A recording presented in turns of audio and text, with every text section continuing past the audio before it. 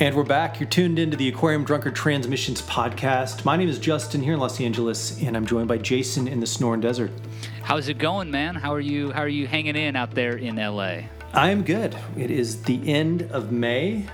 We are closing out 2.5 months thus far in our lockdown, which is changing every day, if not every hour, throughout the United States. Yeah, it's been such a strange thing to be able to go back and listen to the podcast and sort of hear the real-time observations that we're making from the beginning of this thing. It's been a strange ride. Yeah, it has. We definitely have been able to document the historic record throughout this Transmissions podcast. Yeah. The cool thing, though, is that this week we've got a talk that's kind of off to the side of this, but while quarantine was going on, Aquarium Drunkard celebrated 15 years of existence. That's got to feel kind of nuts to be able to reflect on a decade and a half of Aquarium Drunkard at this point.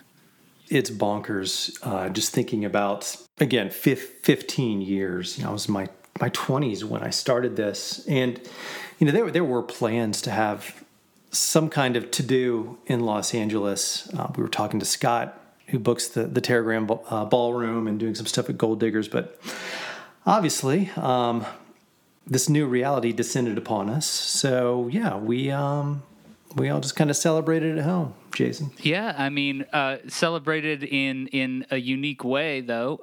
For those who are tuned in to the podcast, you're probably aware that Radio Free Aquarium Drunkard, which ran for 2.5 months, is that right, Justin? Was that on the air for 2.5 months? Close to it, yeah. We started almost immediately once LA went into lockdown.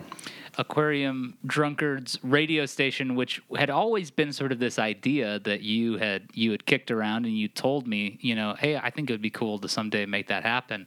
A quarantine kicked in, and there's a global pandemic, and it got everybody motivated enough to make, I think, just about 2.5 months of really incredible radio. And right in the midst of all that, it's on pause for now. We should make that clear for anybody who's curious. But hopefully we'll be back in the near future in some new incarnation. We'll see what happens. But while it was going, one of the coolest things on Radio Free Aquarium Drunkard, in my opinion, was Ben Kramer's weekly Tonight Zone show. And I wondered if, before we get into this week's interview, which is you on the Tonight Zone, live with Kramer, remarking on 15 years of Aquarium Drunkard, I wondered if you could quickly explain to us what the Tonight Zone is/was/is.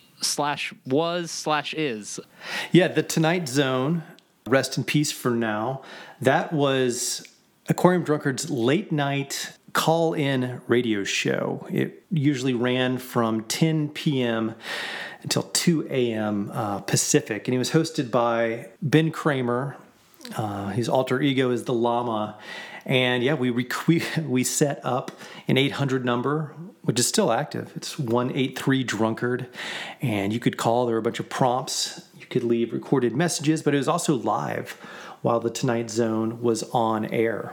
Yeah, it was really strange. It harkened back to, I think, one of our primary influences, Coast to Coast AM. You had this late night call-in feel.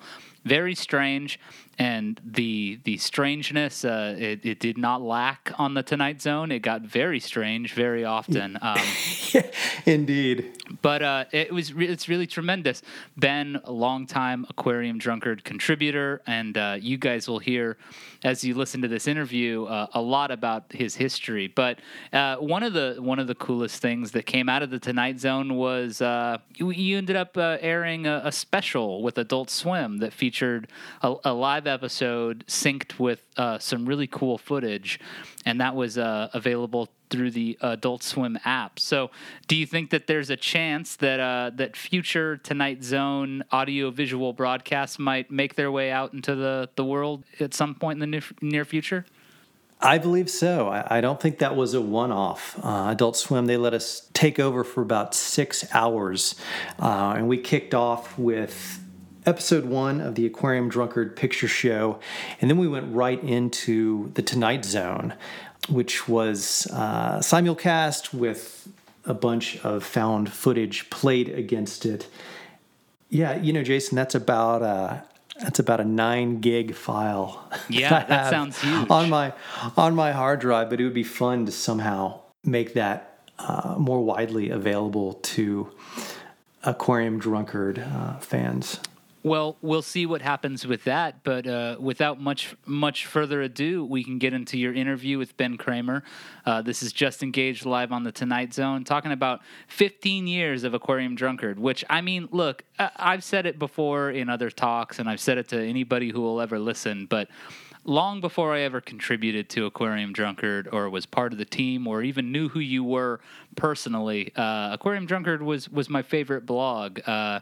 And I can't help but feel kind of emotional as we look back on 15 years of this blog, because I wasn't there right at the very beginning. You'll hear why as the interview goes on, but I got on board pretty soon thereafter. And Justin, I just want to say it's a real pleasure to co-host this thing with you, and it was really great listening to you and Ben talk about the history of this project that means so much to me. So congrats, Justin, 15 years of Aquarium Drunkard. Thanks, brother. Yeah, the pleasure is all mine having you on board. All right. Well, here it is. Without further ado, this is The Llama in conversation with your co-host, Justin Gage. You're tuned into the Aquarium Drunkard's Transmission podcast. Do us a favor. Leave us a rating or a review on iTunes or wherever. Share those links. Help us get the word out there. Support us on Patreon if you're able. That's one way, the best way to help us keep doing what we're doing. Let's get into it. Here's the Tonight Zone. You're tuned into the Transmissions podcast, and we'll be back next week. Good evening, and welcome to a special early evening edition of the Tonight Zone. I'm the Llama, a.k.a. Ben Kramer, a.k.a. the Master at Arms for Aquarium Drunkard. And tonight's guest has been a mentor, colleague, friend, guru, excellent recommendor, and he is the founder of Aquarium Drunkard, which celebrates 15 years this evening. Please join me in welcoming Justin Gage. Hello, Justin. Crowd roars. The Llama, Kramer, the first intern. Was I the first? I don't know if I was the first. Was Marty Garner the first? It was either you or Marty. That's actually a really good question. I think it would be Marty. I think Marty was before me, but I'll take the honor of second. If all right, second. Yeah, I remember clearly the day that you arrived in the gritty part of downtown Los Angeles where the office was based. Yeah, so to let folks know out there, the Aquarium Drunkard offices once shared an illustrious space with numerous other, let's call them startups, shall we, to glamorize That's generous. Yeah, we'll be extra generous and call them startups. Right. In downtown LA, 14th and Alameda, was that right? That's right, the warehouse district. Yep. Down the street from some piñata factories and fruit distributors, in 2 airplane hangars, and we occupied a small glass box. I remember my very first day I came in and I just kind of sat in the live broadcast radio area of the hangar, waiting for you and Scott Cimino to show up. I think I was just waiting for you guys to show up. I think I showed up at like an early hour of 9, and you guys were more of an 11:30 kind of crowd. That sounds about right. Yeah, I remember showed up, and I think you were sitting outside, sitting on your briefcase, smoking a cigarette. So Justin, that's a couple of years into things getting going, but let's just jump in and start at the beginning. So it's 2006, and you decide to start. 2005, actually. 2005, you decided to start an Aquarium Drunkard. Sorry. Yep. Why did you start it? Why did you need to kind of formalize it under this banner? All right, so it's spring of 2005. I moved to California in 2001, so I'd been out here a minute. Yeah, I was living in Venice Beach, and blogs, when you thought of the word blog, if you knew what it was, you would usually associated with a political blog, as those were the main ones kind of happening at the time. And I decided to start with, it was Blogspot, which I guess was later purchased by Google. I don't even know if Blogspot's still around anymore, but it was a free service. I started it. It was a way to keep up with my friends from school who had dispersed all over the country and all over the world. And I thought it was just a handier way to keep up with everyone instead of just kind of a janky email thread. It was just a way to talk. Originally, it was a way to talk about what I was listening to, what I was up to, what films I was watching. But it very quickly morphed into a strictly music blog very, very quickly after that. Did you have any kind of form of sharing this before? Was this really the first incarnation of broadcasting in this way, or did you have other means of sharing, or kind of like a yearly, email? No, man, when I started this, I didn't even know what Pitchfork was. I didn't know there were other music blogs out there, and there really weren't. There were maybe 10 other ones, but no, this was a totally new world to me. I'd always been involved in music, whether it was in bands in high school, or I was a record clerk in Athens in school back in Georgia in college. And my first gig out of school was working in the .com industry as a music editor. But yeah, now looking back, it all kind of feels like it fell in place the way it was supposed to. But no, setting this up, man, I was completely illiterate as to any online music discussion. When did you first realize that this had kind of gone beyond just the family and friends that you had set this up for? So this was May of 2005, and I think by December of that year, there was, 1,000 people a day coming around, just looking at the site meter at the time. So it was a pretty quick ramp up. Again, there weren't that many music blogs to speak of doing anything like this. So there were obviously people hungry for this kind of content, and I was there early. And I guess from the get, I wasn't talking about solely new music, and I think maybe that set Aquarium Drunkard, as it were, apart from the other sites that were doing something similar. So just beyond that, just beyond being the selector, what did you feel like you could bring to the table that was worthy of kind of more than just saying, hey, here's some good music? What did you feel like you had to contribute in the words that accompanied a lot of this stuff, all of these posts? I think it takes a lot to kind of say, here's my little essay on it. Yeah, no, I think maybe perspective. I think, again, 2005, if you think to what was popular in terms of new music at the time, and in terms of, what was, I guess, it's kind of a nebulous term, but indie rock at the time, LCD Sound System or Arcade Fire were very big back then. And from my perspective, reading a lot of things about those bands at the time was, I didn't feel like there was a lot of perspective from what I was reading about it being put into the fact that both of those artists were borrowing a lot from the past, from Talking Heads or whoever. And I think I kind of looked at it as an opportunity to talk about the artist who had influenced a lot of this new music. Is there, a kind of source or sources in your own musical upbringing that filled a similar place for you, that kind of were addressing a void or a gap in your area of interest? Are there writers or publications that had that kind of voice for you, and then you kind of charted a similar tack when you started Drunkard? I grew up in Atlanta, and there was a great college radio station called Album. It was album 88, it's 88.5, which was the Georgia State College radio station. And I would listen to that religiously from middle school on. Early zine culture, picking that stuff up at the record stores around Atlanta, and then going off to school. I went to school in Athens, Georgia, which is a pretty well-known music town.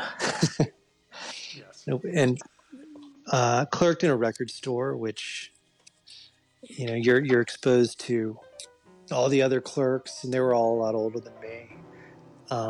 So getting turned on to stuff through the people that worked there, and thinking about it now, they kind of recontextualized my dad's record collection for me. Starting clerking in a record store at 19, I listened to lots of stuff in high school and before that, but I think I was very dialed into what I perceived to be underground music, and clerking in a record store and having somebody working there that was a little bit older and someone that I perceived to be very interesting and hip kind of recontextualize a Stevie Wonder record for me, and a record that I had heard a lot growing up as a kid through my dad's collection, and not just Stevie Wonder, but jazz records and all of that kind of stuff. I think that was massive for me. And I want to give a shout out to, and you can still pick this up cheap, I think, on eBay probably, but the Spin Alternative Record Guide came out in 1995. Man, do you know this, Kramer? Have you ever looked at this? I've seen it. I never had a copy, but I know others who have said that it is kind of like it's an epic tome. I mean, it's, this is 1995. This thing comes out. I'm 19 or whatever. And this was kind of my introduction to, names like John Fahey or Afrobeat or whatever it is. And all this stuff sounds pretty commonplace now, but, this is obviously way before the internet. So reading about, Brian Eno's Another Green World, I mean, that it was just a huge source of information. So yeah, there were these things before the internet that you could seek out, but it was kind of this hard-fought, hard-won knowledge from, talking to people in record stores or, again, zine culture, going to shows, all that kind of stuff. It's interesting to me that you find some inspiration from record store clerks because, obviously a stereotype being a lot of passion, a lot of love, maybe some negativity. Apologies to the drunkard contributors out there, myself included, who have worked record shops. But, the ethos of the site is very, very obviously, as it's said, only the good shit. And you will not go to Drunkard, and you will not go to Drunkard and find an article that says, "Don't listen to this. Right. We don't like this." And it's a very peculiar approach. I mean, many sites obviously are saying, we endorse this, but it's a very clear ethos that this has never been about what we don't like. What was your inspiration there? What made you say, I'm not going to write down anything. I'm not going to put anybody down. This is just going to be good shit. I mean, very simply, I always, from the get-go, I looked at it like, if you're coming to the site, I wanted it to feel more like, I think back to when I was a kid. I didn't have an older sibling, but I can remember some of my friends' older brothers hipping me to bands, whether it was early REM, Devo, or whatever. I wanted to kind of feel like that. And another thing, and this is probably obvious, but there's so much good music to listen to and to think about and to write about. I didn't see there any reason to delve into the records that I didn't like. You know what I mean? Well, I mean, we've talked about it, that there's so much music. There's really no reason to spend any time on the things you don't like. So just look for something you enjoy. Some people may get off on, hate writing something, a review, but that's never appealed to me. So the site's never been about that. What do you think was your goal right at the get-go in terms of where you wanted the site to go? And then, do you think there was kind of a moment when you said, oh gosh, this could really be something else?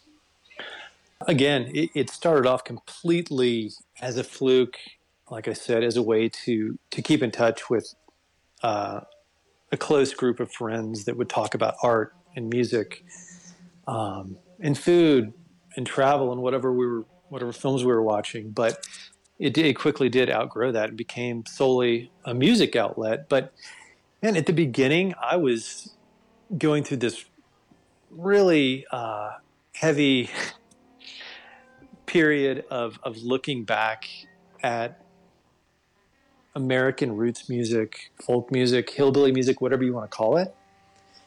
And in retrospect, I was still in my 20s, late 20s. I'd been living in California for 4 years. And I think I'd had enough separation from living in the Southeast to be interested and kind of look at the heritage of the music, of some of the music from that region, from a different vantage point. So I think the first couple of years of Aquarium Drunkard, there was maybe an outsized influence of that kind of stuff, because that's just what I was really curious about and looking into in a way that I hadn't before. Because obviously growing up in the Deep South, I was born in the mid-'70s, growing up in the 80s and 90s there, that stuff was all around. But I grew up in Atlanta, and I had family that lived in more rural parts of the Southeast, but that was never something that I personally had really dug deep into at that kind of level. And I think at first the website was really focused on my exploration of that. And then, I got that out of my system, and I went back into my usual listening habits. Yeah, was there a point, or did you start out kind of with a well of material you wanted to share and write about? And did you at some point start incorporating new music or new finds, or was there kind of like, did you really run out of stuff from the well and so you had to look to new sources? No, never ran out. I think a lot of it was, again, what I was personally curious about at the time, and things that curios that I had collected over the years. And some of this stuff, since quarantine started, I've been sharing again, but stuff from my old Case Logic CDR binder, which is, I don't know, 23 years old or something now. But a lot of reaped the rewards of that a couple of weeks ago. Just a lot of stuff that in the late 90s, kind of when CD burning first became a thing. I have shows of, James Booker playing in Montreux, Switzerland from 1978 that I remember a friend giving me, and that turned me onto a whole new world of music. This Bob Marley thing at the record plant in Sausalito that somebody gave me in the late 90s that I had burned a CDR from the mid 70s. Just a lot of that stuff I was sharing when the website first took off, stuff that I had that at the time wasn't really widely out there, because again, even in 2005, to get an MP3 on, like, hosting everything was a lot trickier. It was a lot more expensive. Things just weren't as plug and play as they are in 2020. Yeah, what did you have to do in the beginning to host, to kind of, I imagine a lot of us around that time knew how to get music from various sources, but maybe didn't know how to share it more than kind of opening yourself up to Napster or something. Sure, yeah. So the publication, Aquarium Drunkard, it was first hosted at Blogspot, which was a free publishing platform. And the MP3s were hosted from a service that was called Easy Archive. I don't know if they're still around or not, but at the time, it was one of the few hosting sites that were relatively simple, where you could you could share the song and, do this really brute force way of streaming it, or you could download it. And besides that, there were these kind of third-party applications that you could use, but would probably have a bunch of malware or something. So I really tried to stay away from that stuff. And I was very adamant about not posting entire albums or anything like that. Just sharing a track or two. Yeah, did you run into issues or, copyright or artists and their reps? Not really, because again, I was just trying to give a taste of something. So it would be, an MP3 versus, a download of the record. One of the few times I really remember someone asking me to take something. I'm going to change the record here. Someone asking me to turn something down was I had a friend shared with me the Steely Dan Gaucho outtakes. I'm a Steely Dan nut. And these were outtakes that never made the Gaucho records. So this is, I don't know, maybe 2007. And I did publish a zipped folder of like these 8 outtakes. And whoever the label was, someone did reach out and ask me to take it down. But again, that wasn't really what I was trying to accomplish. So it's kind of a single incident. Again, those are outtakes that still have yet to see the light of day in any format. Was there a point, or rather, when was the point when, people started reaching out and saying, or would you be interested in listening to our artist or my music? Or, how early on were you getting submissions, formal or otherwise? It was relatively quick. When I started doing this, there weren't that many other audio blogs. There was Gorilla vs. Bear. There was Said the Gramophone. There was Flux Blog, Stereo Gum, maybe a half a dozen more. So there weren't that many. But we all started communicating with one another because there weren't that many of us doing it, just kind of sharing tips about the stuff that you and I were talking about earlier about how do you host, what's the easiest way to host a file or images or whatnot. And I guess through that, publicists would get our email and reach out. And I guess that's how that started. How did the response early on change your approach in terms of your listening and what you wanted to share with the audience? Were you getting feedback and saying, oh, people are responding to these posts, and so I'm going to write more about that? Or did it just give you confidence to trust your own taste? Man, I'll be honest. What Aquarium Drunkard has posted has never, what people have responded to or not, has never factored into it at all, which is probably the reason we're even having this conversation 15 years later. It's never been driven or dictated by trends or what's fashionable or anything like that. I joke with people and say that I've sat out, entire trends of music, but it's true. Like Chillwave, we had to sit that one out. And there's been other shit like that. Whatever the weird recipe bouillabaisse of slop that makes up Aquarium Drunkard sonically, I can't pinpoint it, but there is something. And sometimes we'll be relevant with what's happening presently, but sometimes we won't. And like I said, you just gotta sit those out. When did you decide to start bringing in contributors? I can tell you the first contributor was Josh Nace in 2008. Josh lives in North Carolina, and he was one of the early commenters on Aquarium Drunkard. I I don't know, from the absolute get go, but really early on. And one of the things that I really miss about, let's say, 2005 to 2010, before social media, is the comment section on Aquarium Drunkard was so robust. Every post was like a minimum of 40 comments or something. And the comments would often be as interesting or more than what the actual post was about. People sharing their opinions, recommendations.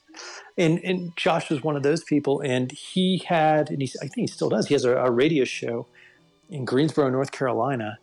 And, we started an email dialogue, and he became the first contributor to Aquarium Drunkard, which was fantastic. He brings this amazing wealth of knowledge of music, and especially when it comes to power pop, and even drilling down a little further. Like, I've never met anyone who knows more or has more thoughtful views on the replacements than Josh Nace.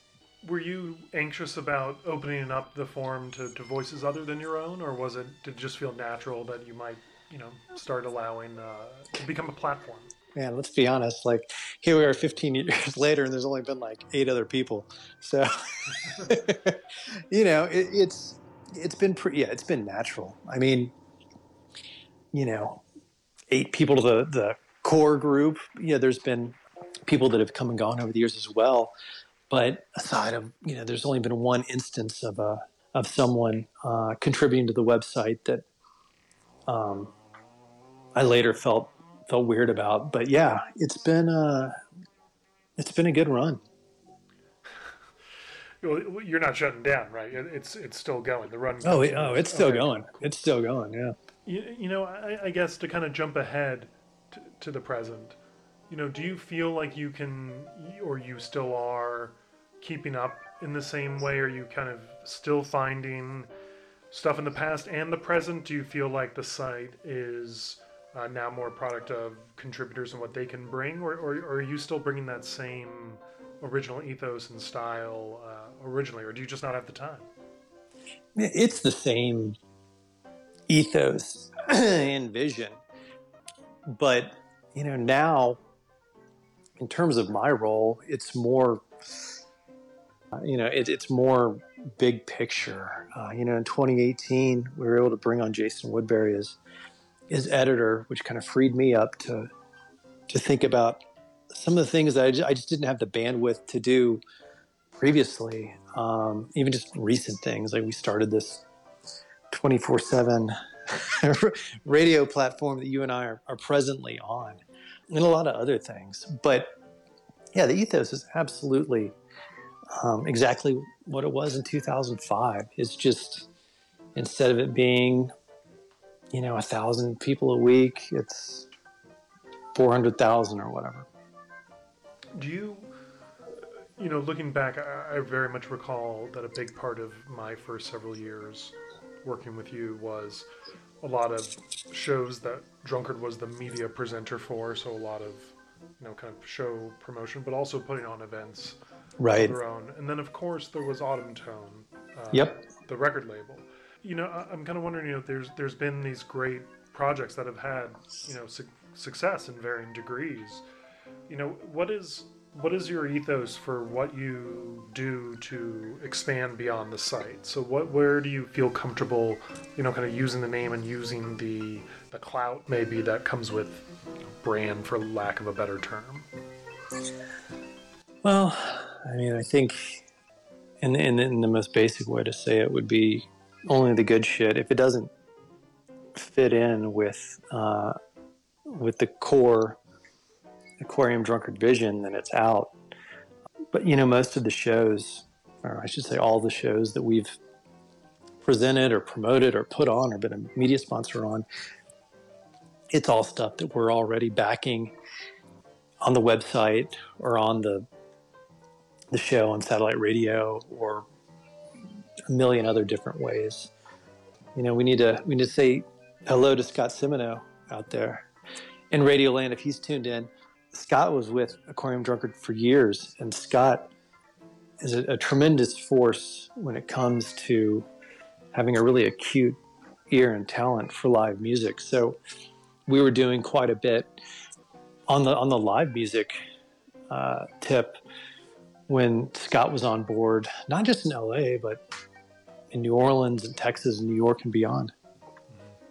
Some great show. I remember some wonderful South by Southwest shows, of course, and Oh yeah, definitely in the earlier days, a lot of blog showcases as well.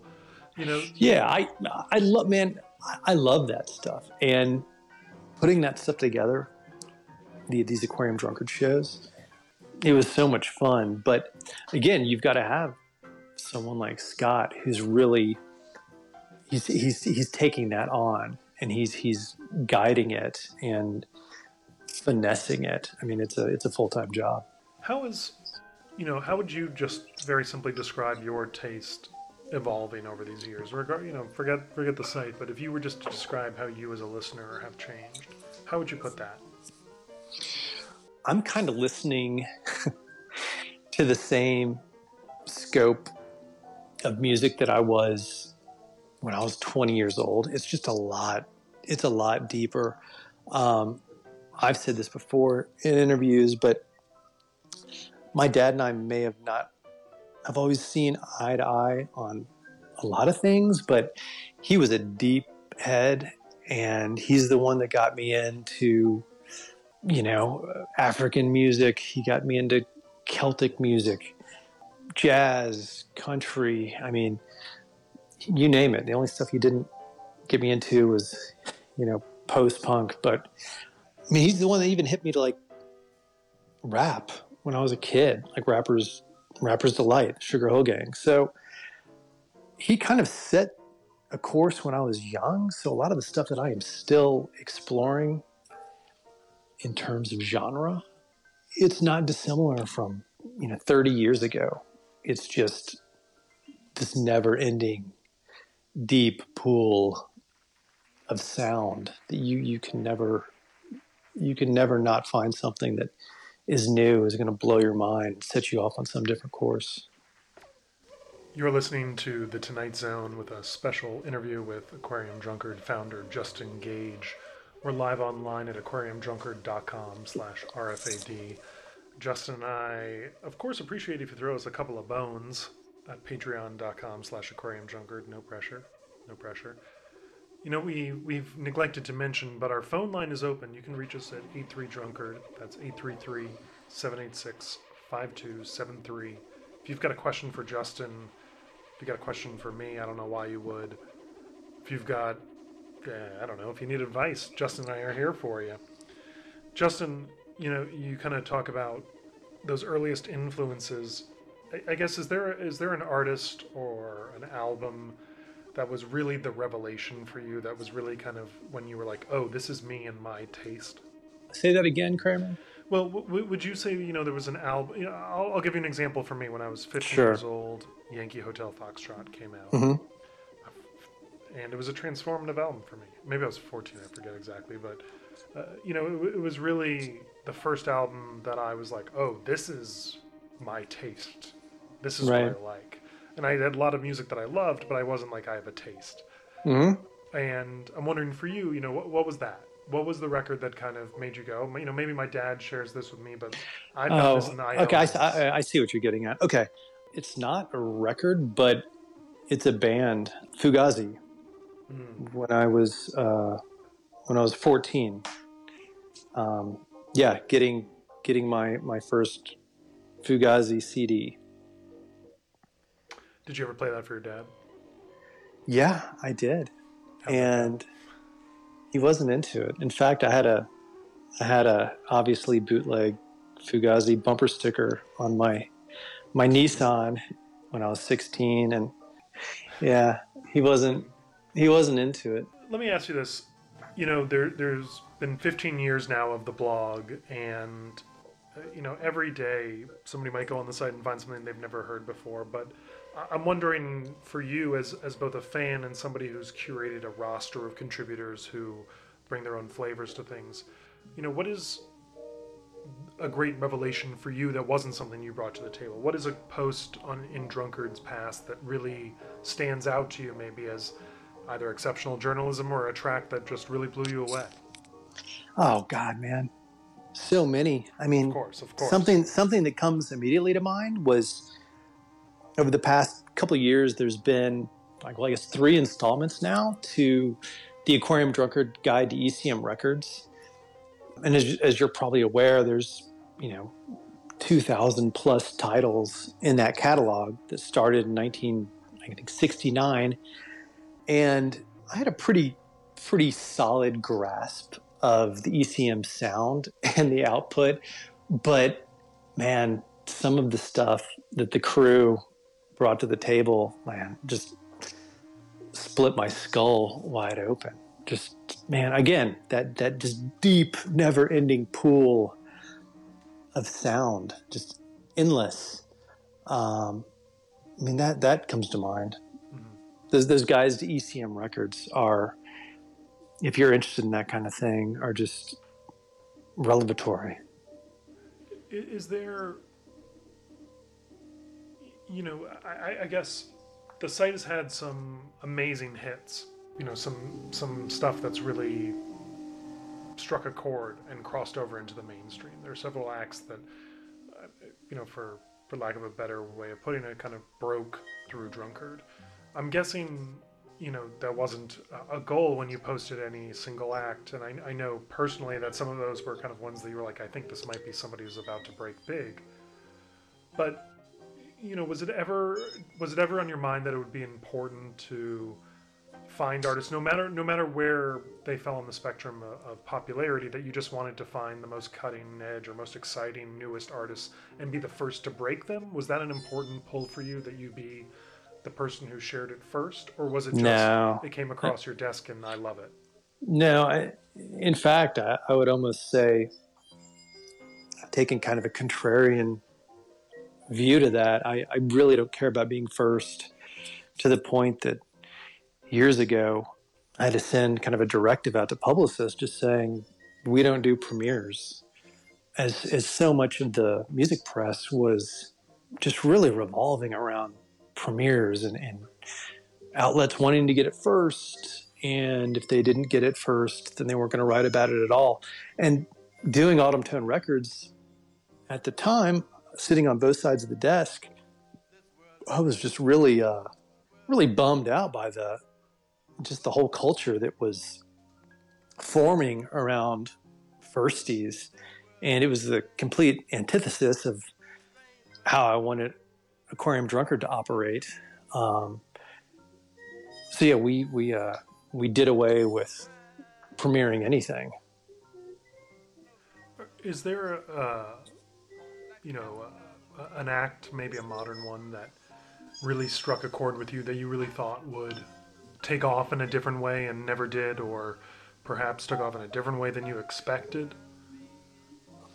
Well, I can tell you one. I'll just throw something out. From the last record that I put out under Autumn Tone Records, a group called Golden Days from Los Angeles, I was surprised that did not catch on a little more than it did. We did 2 records with them. I thought they were both phenomenal. I would agree with that. I would absolutely agree with that. I think...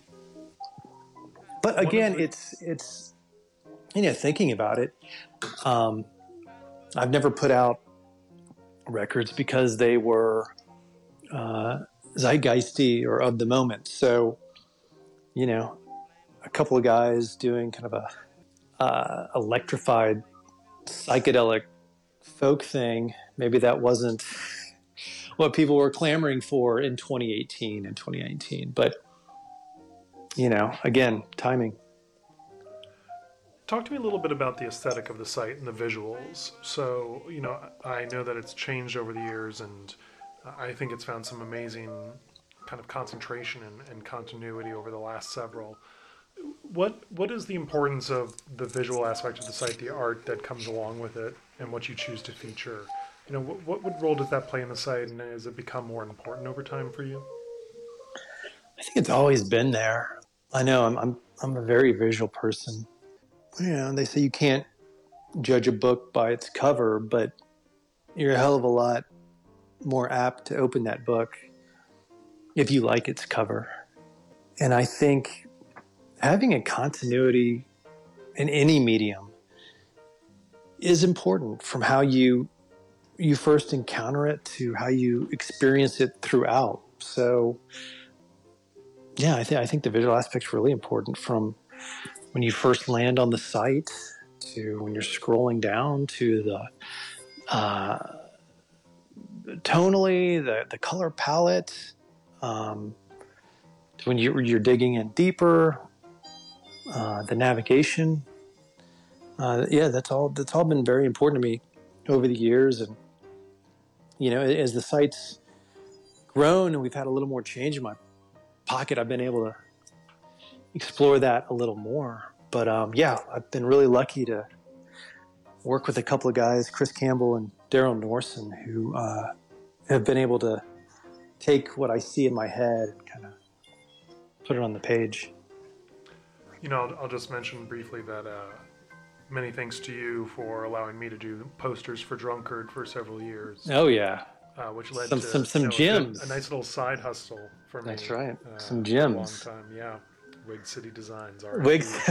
Wig City Designs. Ben Kramer registered a business out of Aquarium Drunkard. Pretty amazing. Our next question comes from Jay. Speaking of you, Kramer, just so the listeners are aware, you were involved with Autumn Tone for what, a good 5 years? A healthy run. 6 years. 6 years. Yeah. And I joined as an intern, and I think within a year I was co-owner of the record label. Yep. And we put out some wonderful releases. It was really exciting. I packed a lot of those records myself in my apartments. Anyway, not to cut you off, you said there's a caller? Yeah, no, we have a question that just came in on the Drunkard line, and that's 83 Drunkard. Question comes in from Jay in Nashville, who says, do you think your experience with pre-internet music discovery has helped you navigate the current fire hose of music and information? You know, where we're getting inundated constantly, playlist culture. We're wondering, you know, you were a crate digger, you were looking through zines. You know, do you think that helps you kind of navigate and kind of sift through this fire hose, as Jay puts it? Absolutely. I mean, I think about this, and you know, I don't want to discount anyone's own discovery and what era they're living in, but again, man, it was before the internet.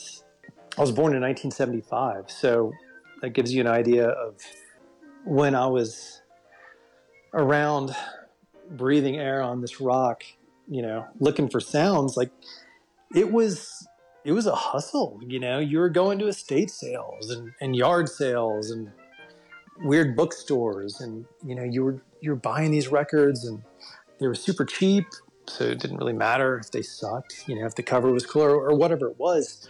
It felt a lot more gratifying than, you know, I love the ease of being able to go on YouTube and have an algorithm serve me up, you know, 15 obscure Nigerian psych records. But there was something that felt a little deeper 20 plus years ago, when you had to really work for that stuff. And I think there was also a sense of community that came with that. Not that there's not online communities, but, you know, especially now here in quarantine, where I think we're all kind of reevaluating the importance of in real life relationships. I think some of that's been lost. But yeah, to Jay in Nashville's question, I do think coming up before the fire hose of just being inundated with so much new music all the time, I think it's kept my bullshit detector pretty primed. Yeah, have there been times where, you know, I'm not going to say you had a chance to sell out, but did you ever entertain the idea of joining a blog network or, selling a chunk of the site into some greater entity? What did you ever consider selling out, for lack of a better way of putting it?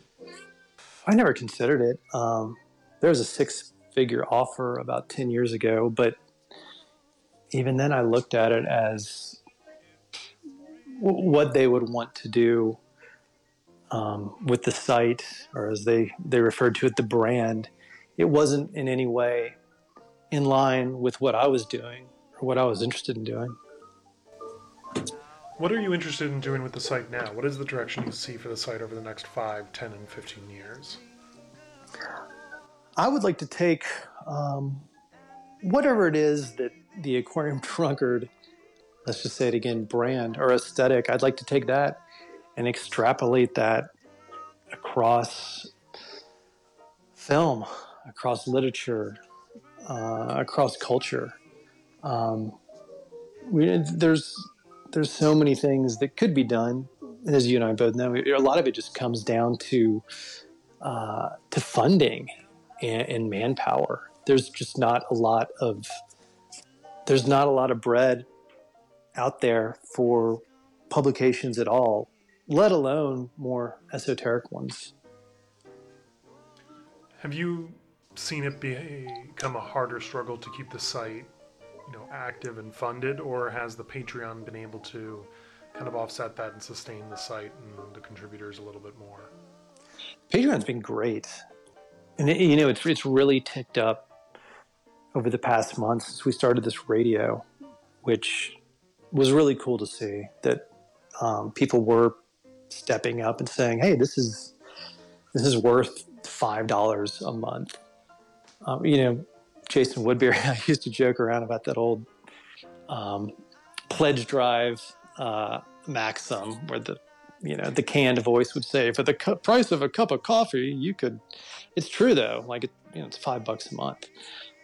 In terms of the advertising stuff, it's too bad that, let's just say, more labels don't put their ad dollars, their marketing dollars on sites that do write about their stuff instead of putting it on social media, as that they're going to wonder why there's no one out there to review these records, because there's not a lot of publications left. And if you're putting all your ad dollars in Instagram or Facebook or whatever, you can't be surprised when there's no publications left to talk about the art. Yeah, I mean, can you just talk briefly about how you have approached the social media aspect of Aquarium Drunkard? It's as curated and I feel as tasteful as the site, and has not kind of gone into much of the, your jogging selfies and AMAs aside. There's not a lot of vanity. No. It's funny you mentioned that. I've always really tried to keep myself really divorced from the social media aspect of it. And I remember kept starting the Aqua Drunkard Twitter account. Yeah, and I kept hearing over and over again that audiences want to feel like they're engaging with a human, which I understand. So I've tried to incorporate a little more of that. Like there's an actual human here, behind the scenes. It's a small group of people. Rather, this is Condé Nast or some big corporation. But the social media stuff, I have mixed feelings about it. I think it's really important in terms of getting the word out about what all is happening. But the other side of me, we're all staring at our phones all day. So that's a different discussion, I suppose. There's people listening all around the world right now, which we are so thankful for, and is an incredible, incredible thing. And it's all thanks to this site that you've created and shared. And I'm wondering, if you could tell those folks, in your words, what it is you hope that they get out of the site, what you would say to them in terms of what it is that I mean, really just what you hope they've gotten out of it. What is it that you hope that a listener is taking away at the end of the day when they do contribute that $5 or bookmark the site or whatever it is that they do to come back. I just hope somebody finds a piece of music that makes their life richer, more fuller than it was before. I mean, that's what music does for me every day. I mean, I'm a lifer. Like there was no point in my life where I was going to be a bystander in this. Like I knew this was going to be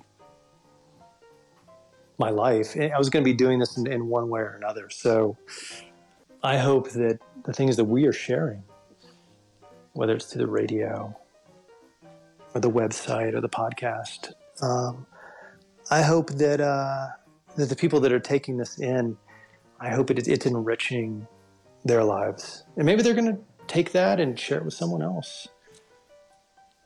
Justin, is there a post? I'm going to ask you a two-part question here. Is there a post if you were telling somebody to go check out the site for the first time and you couldn't just say, hey, just check out the latest thing? What would you send them to? And if there's one post that you wrote that you could take back now, I'll give you this opportunity. The floor is yours. I wish I had an answer for either one of those. I think that to get an idea of Aquarium Drunkard and the small group of people that contribute to it, I think you would have to kind of take it in total. And I think you'd have to spend a little bit of time with it, because I think at first glance it may seem a little schizophrenic, but there really is a through line that guides it. And I think when you take the 10,000 foot view, it becomes very apparent. Your second question, if there was a post that I could take back, you know what? I think we've deleted all those from the archive. Yeah, I think there's, I recall, I won't name names because I'll allow you to if you'd like, but there are several times I recall you perhaps breaking an artist and saying, maybe we should have tried to work with them. Or maybe, they blew up real fast. You should have tried to do an interview with them before that. Are there any artists out there that come to mind when you say, oh, wow, that was really, that blew up like a cannon? No. I mean, everything works out like it's supposed to. The circumstance you're referring to, it was an artist. I was thinking of several. Oh, right. Please. No, there were certainly artists that I was hip to early, and let's say I had not written about them first, perhaps when I was running a record label, we would have had a much better chance of landing them as opposed to a larger label. But man, again, it's like shit works out like it's supposed to. It's either your time or it's not. That's something that I'm certainly trying to get in line with, that my wife's kind of hit me to more over the years. The number is 83 Drunkard. We have a couple minutes left here with Justin Gage. We appreciate your messages coming in. I've been sharing them with Justin, the well wishes for 15 years of Aquarium Drunkard. We thank you so much. We thank you for your support, both in reading, sending us your comments, following on social media, which Justin and I love so much, as well as listening here to Radio Free Aquarium Drunkard. Justin, just in the few minutes we have left, can you talk a little bit about why you started the station now during quarantine? Why are we able to be listening to 24/7 Aquarium Drunkard Radio? Okay, so this is something that I had wanted to do for years, and quite literally it took a global pandemic to get me off my ass, to motivate me to do this. My friend Jimmy Braille helped me get it set up. He was my engineer in 2005, 2006, when I had a radio show downtown at Little Radio. Jimmy was a pioneer in terms of online pirate radio. Love Jimmy. And yeah, Jimmy helped me out. He was my consultant, and we got this thing up and running in 3 days. And man, we've been online without a break for over 2 months now. Yeah, well, I had a little mishap last weekend, my bad, but that was like Well, 10 yeah, minutes, you I know. promise. So yeah, it's been fun. It's been really fun. There's a lot of really, really interesting specialty programming, and it's giving me yet another excuse to just go through these thousands of records and pieces of recording music that I've held on to for years. And yeah, it's been interesting. The feedback's been really cool, and it's not just from this hemisphere; it's from all over. You know, I was reveling today at the number of artists who performed sessions in one form or another for the site or have contributed. It's really remarkable. But I'm wondering if there was any artist or writer or artist of any medium, if you could get one person to contribute to the site in any way, is there kind of a real North Star, somebody you would wish could provide something to the site? I'll bring this up, and this is something that we've discussed through his label, but you're a Destroyer fan, right, Kramer? You're a fan? Big fan of Destroyer. Yeah, so there's been talk for years of having Bahar do a cover of Year of the Cat, Al Stewart.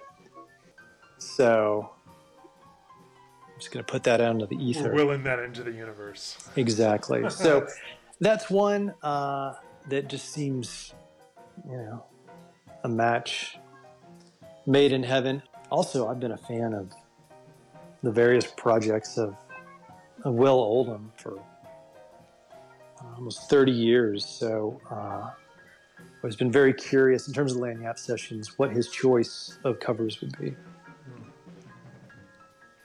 My guest has been Justin Gage, founder, the man behind the scenes of Aquarium Drunkard. Justin, thank you so much for the site, for letting me be a part of it, for giving me this platform to be fun and silly and share music I love. And on behalf of, I'm sure, tens, hundreds, millions of people, thank you for all the music you've shared. It's really been wonderful. My pleasure. The Llama.